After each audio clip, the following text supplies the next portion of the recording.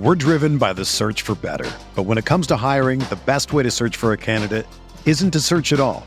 Don't search, match with Indeed. Indeed is your matching and hiring platform with over 350 million global monthly visitors, according to Indeed data, and a matching engine that helps you find quality candidates fast.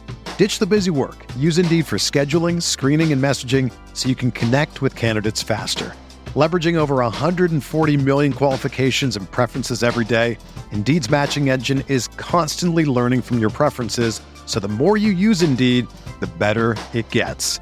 Join more than 3.5 million businesses worldwide that use Indeed to hire great talent fast. And listeners of this show will get a $75 sponsored job credit to get your jobs more visibility at Indeed.com/Blue Wire. Just go to Indeed.com/Blue Wire right now and support our show by saying that you heard about Indeed on this podcast. That's Indeed.com/Blue Wire. Terms and conditions apply. Need to hire? You need Indeed. Do you ever feel like you're always on? What do you do when you need a moment to chill? How do you like to hit the reset button to get ready for what's next? These days, everything is go, go, go. It's nothing but nonstop hustle all the time. Work, family, friends, a million pressing social issues, and an expectation to be on 24/7. Sometimes you just need a moment to turn off and hit the reset button. That's when you reach for an ice-cold Coors Light, the beer that's made to chill. Listen, there's a lot going on in Green Bay right now, and I feel like we could all use a moment to chill with a Coors Light. See, Coors Light is cold lagered, cold filtered, and cold packaged. It's literally made to chill. It's as crisp and refreshing as the Colorado Rockies. Perfect for a moment to unwind. Coors Light is what I choose when I need to unwind. So when you want to hit reset, reach for the beer that's made to chill. Get Coors Light in their all-new look delivered straight to your door with Drizzly or Instacart. Coors Brewing Company, Golden, Colorado, and as always, celebrate.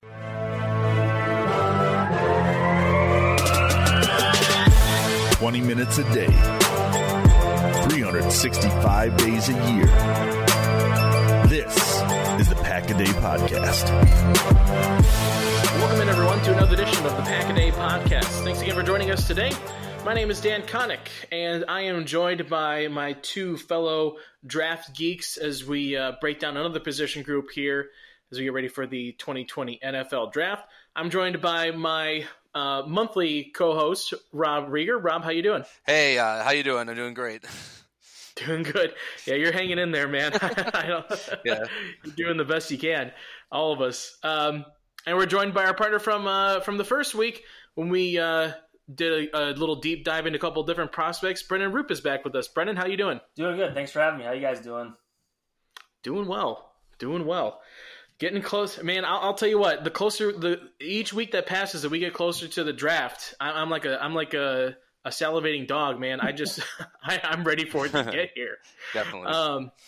So before we jump into our position group today, there's some Packer news and notes that we need to address, want to take a look at. Obviously, the big one in Packerland is the news that Packer Hall of Famer, Pro Football Hall of Famer, Willie Davis passed away yesterday at 85 years old.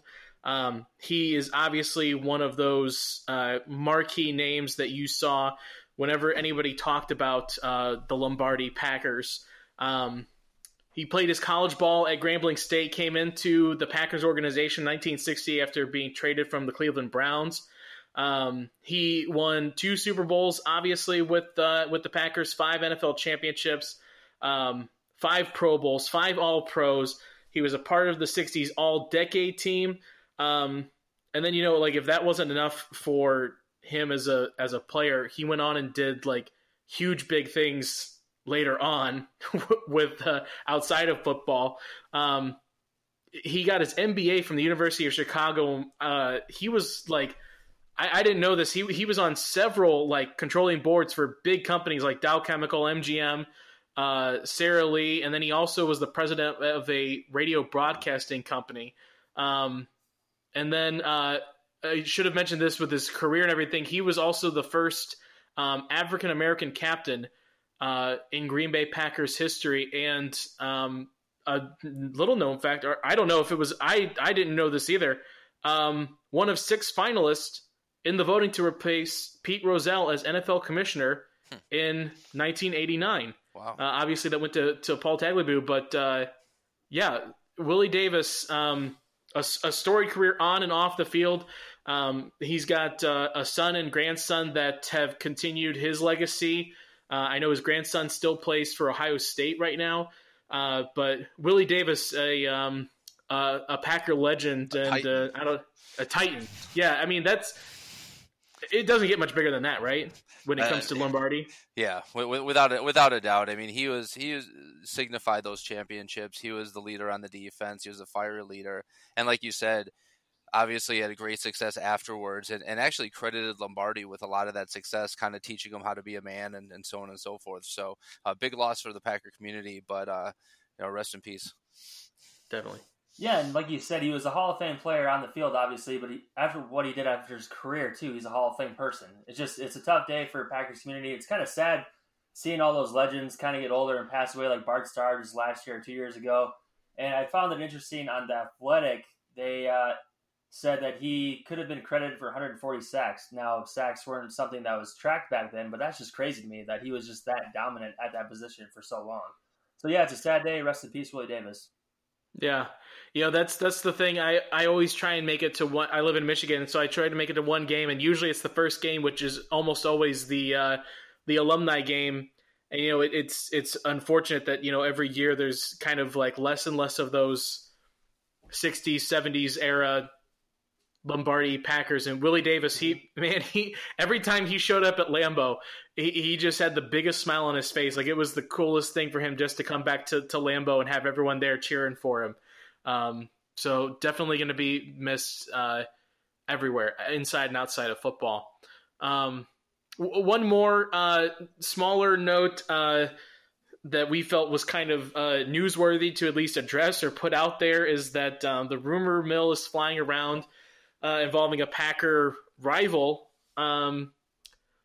News coming out, or a couple people taking some reports that Odell Beckham Jr. Is in talks. So the Browns are in talks with the Vikings to possibly send OBJ to Minnesota.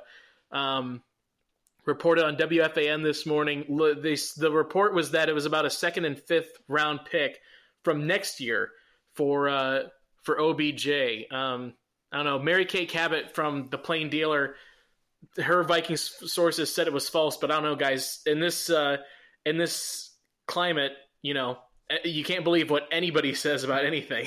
Yeah, no kidding. But, the one thing I can say on that is that it's one of those kind of catch-22s or something, because obviously the guy's talented, but they basically ran Stephon Diggs out of town. He couldn't get along with Cousins. He wasn't getting the ball enough. And now if you add somebody like an Odell Beckham, who obviously has had some issues in the past, this could be an implosion waiting to happen. Yeah, it's tough. I mean, well, that's been the talk around when he was rumored to be coming to Green Bay. That like there was like just those small little ideas of people saying, "What would you give up to get OBJ?" The guy's got a lot of talent, but you got to find the right locker room to throw him into. And yeah, like you mentioned, I don't know if not sure if Minnesota's the right environment for somebody like that right now. Yeah, no, and Paul Allen, who's the play-by-play for the Vikings, I live in Minnesota, and he tweeted out earlier today that he asked someone that in the know. Now he would know because Paul Allen's very connected, obviously, and they said it's fake news. So I don't even know if I buy it, which I don't know a lot of people are buying it or not. But I just like Rob already said, I don't think that would be a good fit if they just traded Diggs. I don't think they're going to trade for another diva receiver. Yeah, and I don't know, like even issues aside, locker room issues aside, like a 2nd and a 5th round pick for a talent like that says a lot about what the culture that he's kind of created around himself. Yeah. OBJ. But enough of that stuff, guys. Let's talk about real things. Let's talk about the draft coming up. All right. We are breaking down the running back class here for 2020, and it is this is a fun one. Like what you were saying, Rob, off mic. Our group finally gets to talk about some offense, and this is a fun offensive group to look at.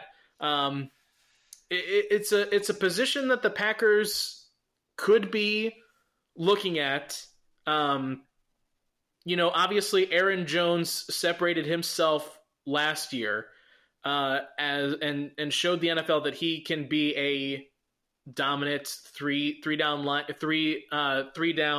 running back, and be an integral part of the offense. And then you've got Jamal Williams, and that was really kind of the two that we saw. There's a couple other, Dexter Williams is still sitting back there. We didn't really see him. It kind of sounded like the team didn't trust him much. You've got Tyler Irving floating around in there. So what's your guys' take on the running back position as they head into the 2020 draft right now? I'll go ahead and start. I think that I think that the Packers are going to be looking for a running back now, at least for depth. It's going to come up pretty soon that Aaron Jones is going to be up for a contract. It's starting to come up right now. Whether we want to extend them or not. So it is a good spot, at least for depth, but also kind of getting that dynamic playmaker that can maybe play on a third down, maybe can run some jet sweeps with us, kind of do things maybe out of the norm for our offense. And there's several running backs in this class that I feel would definitely fit that perspective. What do you think, Brendan? Yeah, I would agree with you. I think it's one of those things where they're probably thinking of their succession plan. Now, are they going to pay Aaron Jones? Are they going to let him walk? Are they going to pay Jamal Williams? Or are they going to let both of them walk? So I think they could be looking to add a running back. I don't think they're going to probably draft one as early as some people think. I think third round is maybe the sweet spot there. But I definitely think, I agree with you, Rob, that they might be looking to add some depth, maybe a third guy that can come in and do some different things for them. And I really like the class. I mean, we had talked a little bit yesterday, or not talked, but communicated yesterday about the fact that Travis Etienne and Chuba Hubbard could have actually come out this year and didn't. And had those guys come out, it probably would have been a stellar year for running backs. As it is, I still see a lot of impact players out of there. I don't know about you guys. Oh yeah, definitely.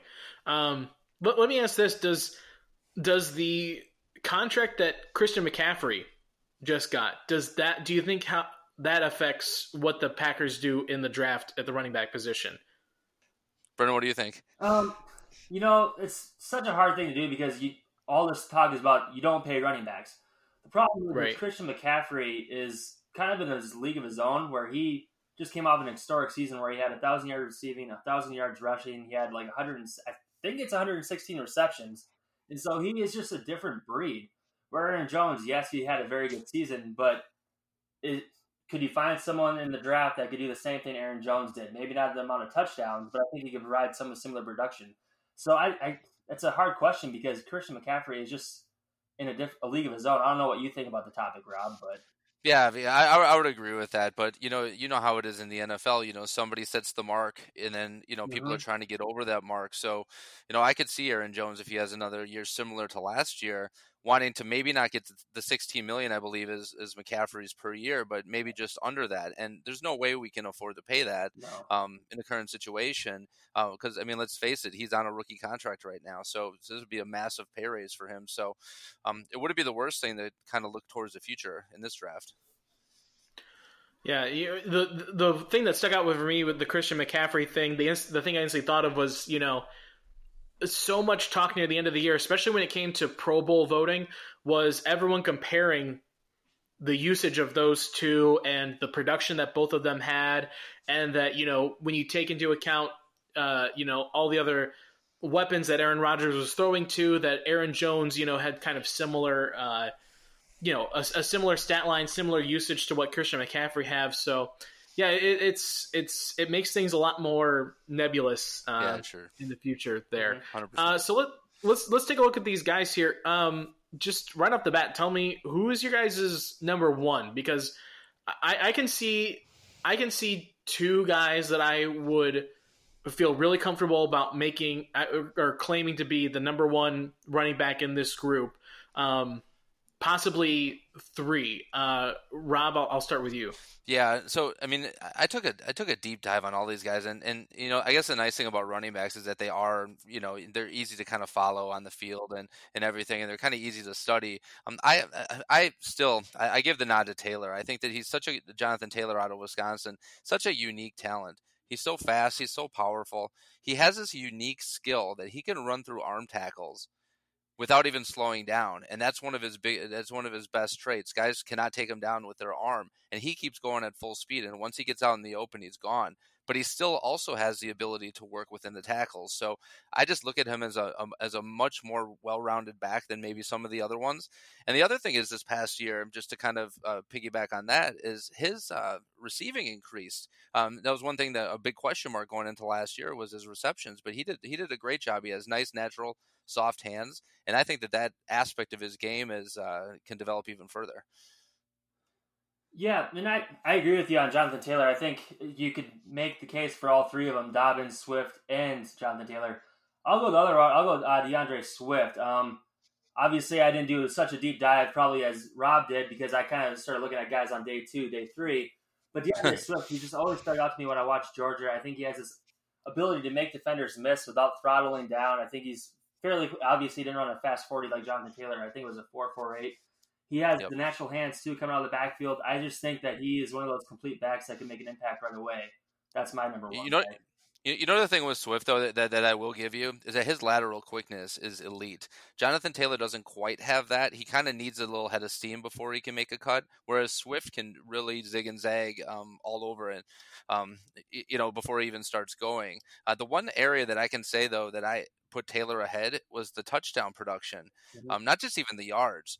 Swift only had 8 touchdowns last year. Yeah. And, the Georgia offense is built kind of, with power. They have those big linemen up front. They want to run first. Fromm wasn't, an elite passer, and he had 8 touchdowns. Taylor came in with 26 touchdowns last year. So to me, that matters. It seems that Taylor has that nose for the goal line, and he can somehow just twist and turn, and somehow he just gets there and reaches that ball over so often. See, that's interesting because I really tried to check myself with this because I am an Ohio State fan, but I really saw J.K. Dobbins as my when I was looking at this group, like if I had first pick of it, I really like what J.K. Dobbins brings to the field in terms of like his elusiveness and. Yeah. Just his ability to like always stay on his feet. Like no matter if he's doing a spin move, if he's in the middle of guys, reaching at his arms, his legs, whatever, he's almost like a ballerina. Like he's finding a way to like keep his feet pointed and he's just staying up. My biggest thing with Jonathan Taylor, and let me put this out to you guys, was he overused at Wisconsin? Does he have too much? Does he have too many miles on him to where that becomes like an impact in the NFL? That's one of those things where back in the day, I think that was a concern, but now you're probably only looking at running backs as one contract. That's what you want to get out of them. So I don't think that's as big of a concern as it would have been maybe 10 years ago. And so I don't see that as an issue. I don't know what you think about the topic, Rob. What's funny about these three is that you could easily formulate an argument for any of the three. I mean, they're all going to be featured backs. They're all going to be elite. It's just a matter of how far up you want to take them, and are they first round picks? Are they second round picks? Do you want to blow a first round pick on that when there is some depth there? That's the biggest thing for me, is that you can make an argument, and even depending on the team that they go to, I've argued that if Jonathan Taylor goes to a team like the Pittsburgh Steelers, he'll probably lead the league in rushing as a rookie because they have such a quality line there, and he can get ahead of steam very similar to Wisconsin. Whereas, with some of these other teams, they need a little bit more elusiveness. So yeah, that's a good point. So we touched on our top 3 guys in this class. I think running away, those are the, you would call that the tier 1 of this group for sure. Let's move down to the second tier, guys just below that. These ones, I think this was actually more interesting for me to look at this next group of guys, just because they don't have kind of those sexy names with them and didn't have the same kind of, they weren't used in the same way. It felt like a lot of these guys, it's like we don't really know kind of what we might get from them in the next level. The biggest one for me was Cam Akers out of Florida State, because I think he's a really good talent, but it's so hard when you watch film of him because Florida State just did not put him in a good position anywhere. Oh man, that's a great point. I mean, he was Cam Akers was the guy who was a top 10 recruit coming out. Big things coming his way. He had 1,000 yards his freshman year, but then he took a big setback.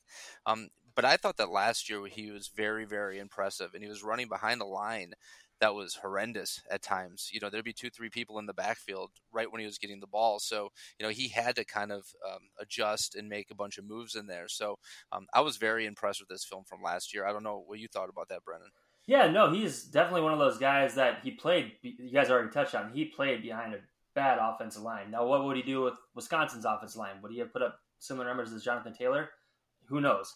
But yeah, he's a very explosive athlete. He's kind of an ankle breaker with his kind of sharp cuts. So he's someone that could be a better pro than he was college athlete just because if he fits good the right team. Yeah, I think him and Clyde Edwards-Helaire kind of fit into that same category. So those kind of backs that, might not be able to carry the load 25, 30 times a game, but could definitely come in for like 15 to 17 carries a game and also catch some balls out of the backfield and have that ability to really make an impact on the offense. How much do you think, speaking of Edwards-Helaire, he had that hamstring injury near the end of the season.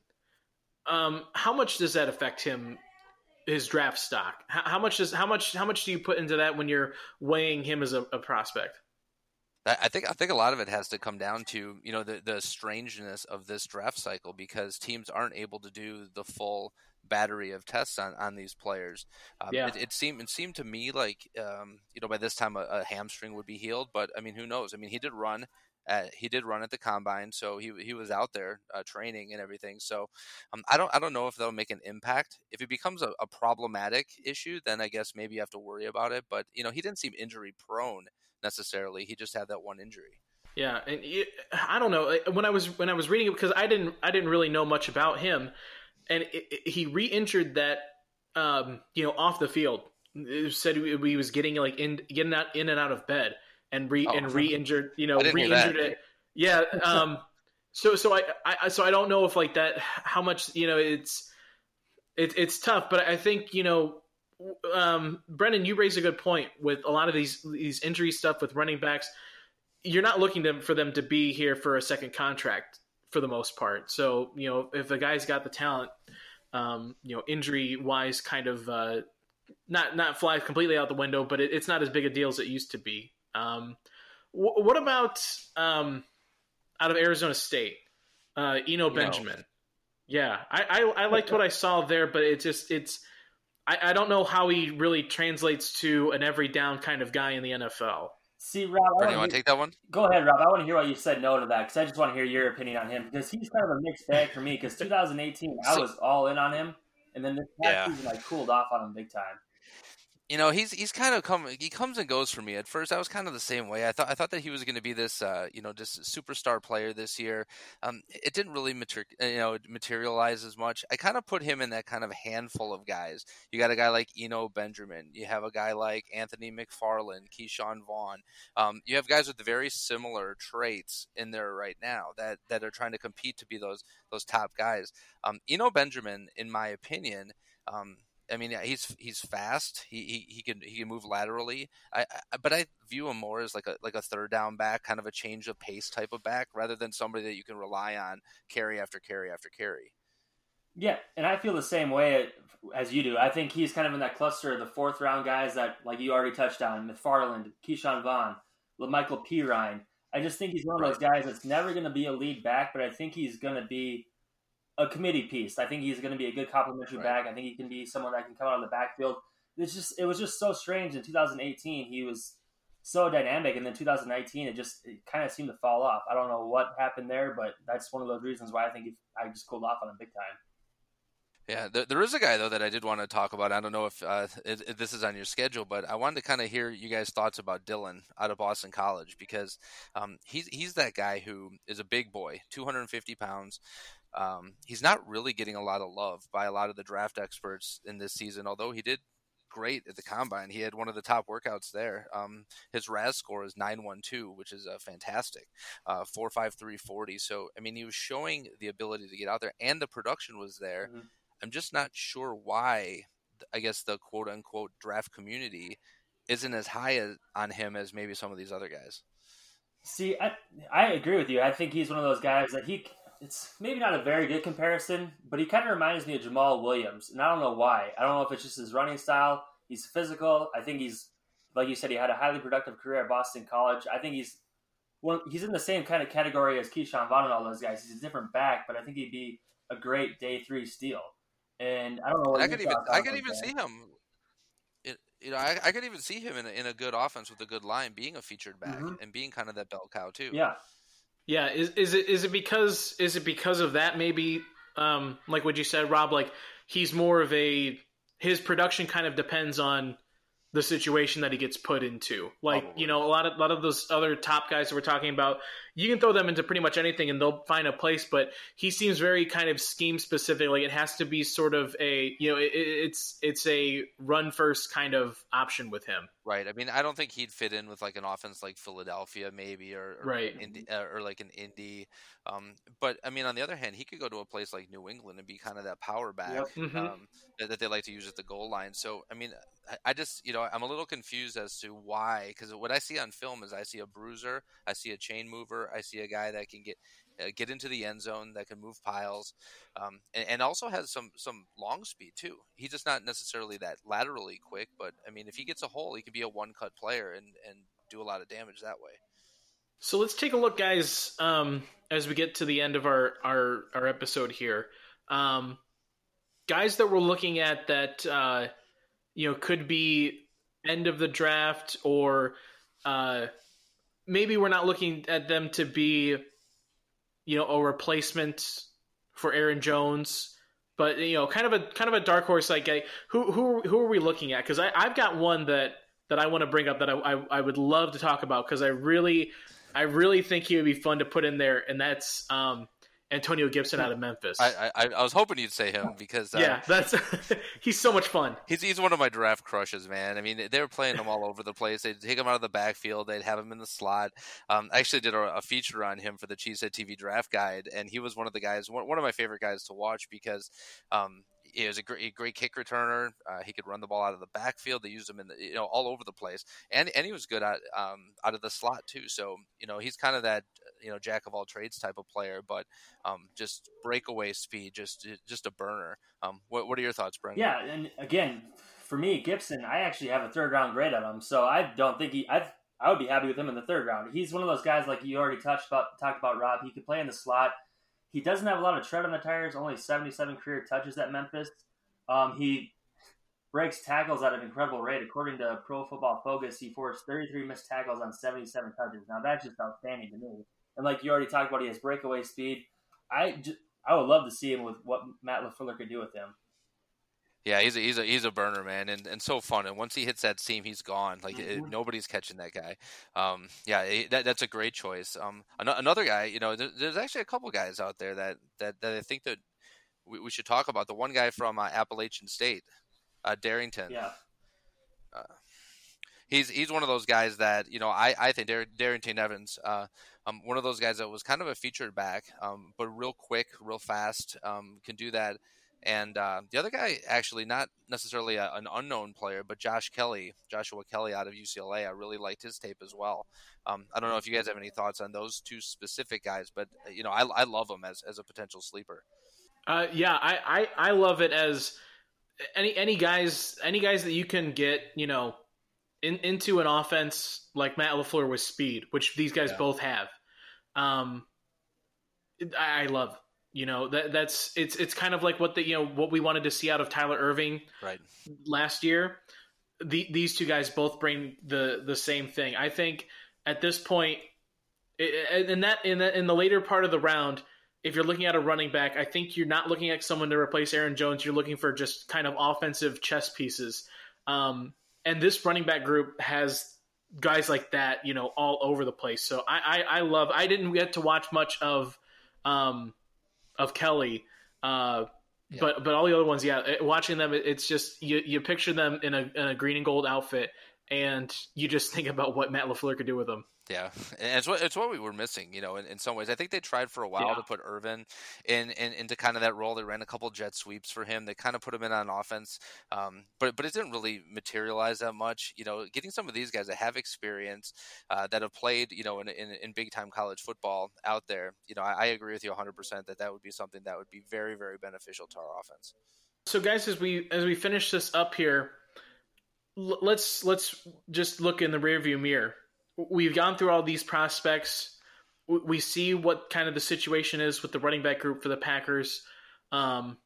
What's your take on how they fit in? Do you see this being, is running back a need with the talent that's out there and where they can probably fall, or is it more of a if a guy falls to a certain position, we might grab him, but we're not going to make a big push to kind of address it? I'll start with you, Brennan. So yeah, I think you probably want to look to maybe get the succession plan for Aaron Jones, because I don't know if Green Bay is going to pay him. I think we talked about that, where I just don't think it's in the cards that they're going to pay him the kind of money that he's going to want to get. So let's say a guy like Zach Moss, who kind of reminds me a little bit of Marshawn Lynch, who kind of has the patience of Le'Veon Bell. Maybe isn't the most explosive guy, but if he falls to like 94 and the medicals check out, I think he could be a guy that could come in, do little things his rookie year, and then eventually be the replacement for Aaron Jones. Now, also, there's other things we talked about where there's guys that could come in right away at day 3 that could provide kind of what you're looking for, what Tyler Ervin wanted to do. So I think you kind of go in looking to get the succession plan, but if not, you just try to get the third head of the 3-headed monster that you're trying to develop in the running back backfield. Yeah, I would probably say that, maybe first and second round, we might want to address some other needs. I mean, that's assuming that, the top 3 or top 4 guys are already gone.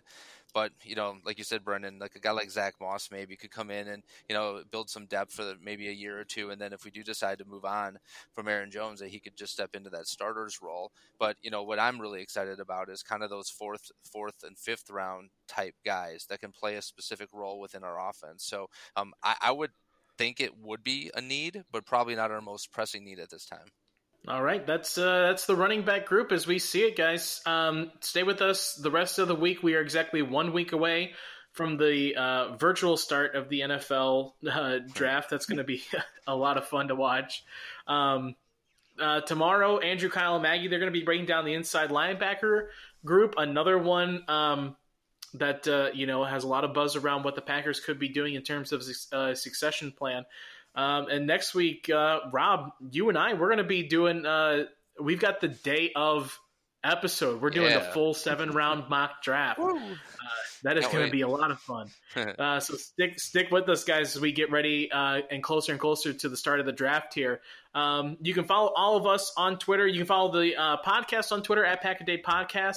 I'm on there as well at DK All the Way. Guys, where can people find you? You can find me at NFL Draft Regs, R-E-G-S, on Twitter. And you can follow me at Royal, like Crown Royal, then _Roop, R-U-P-P. Perfect. All right, guys. Until next time, take it easy and stay safe, and go Pack Go. Go Pack Go.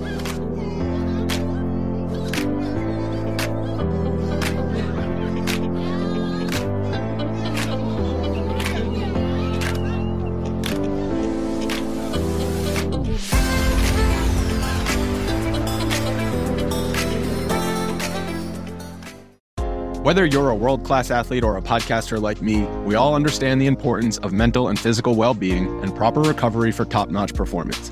That's why I'm excited that Unified Healing is sponsoring podcasts on the Blue Wire Network.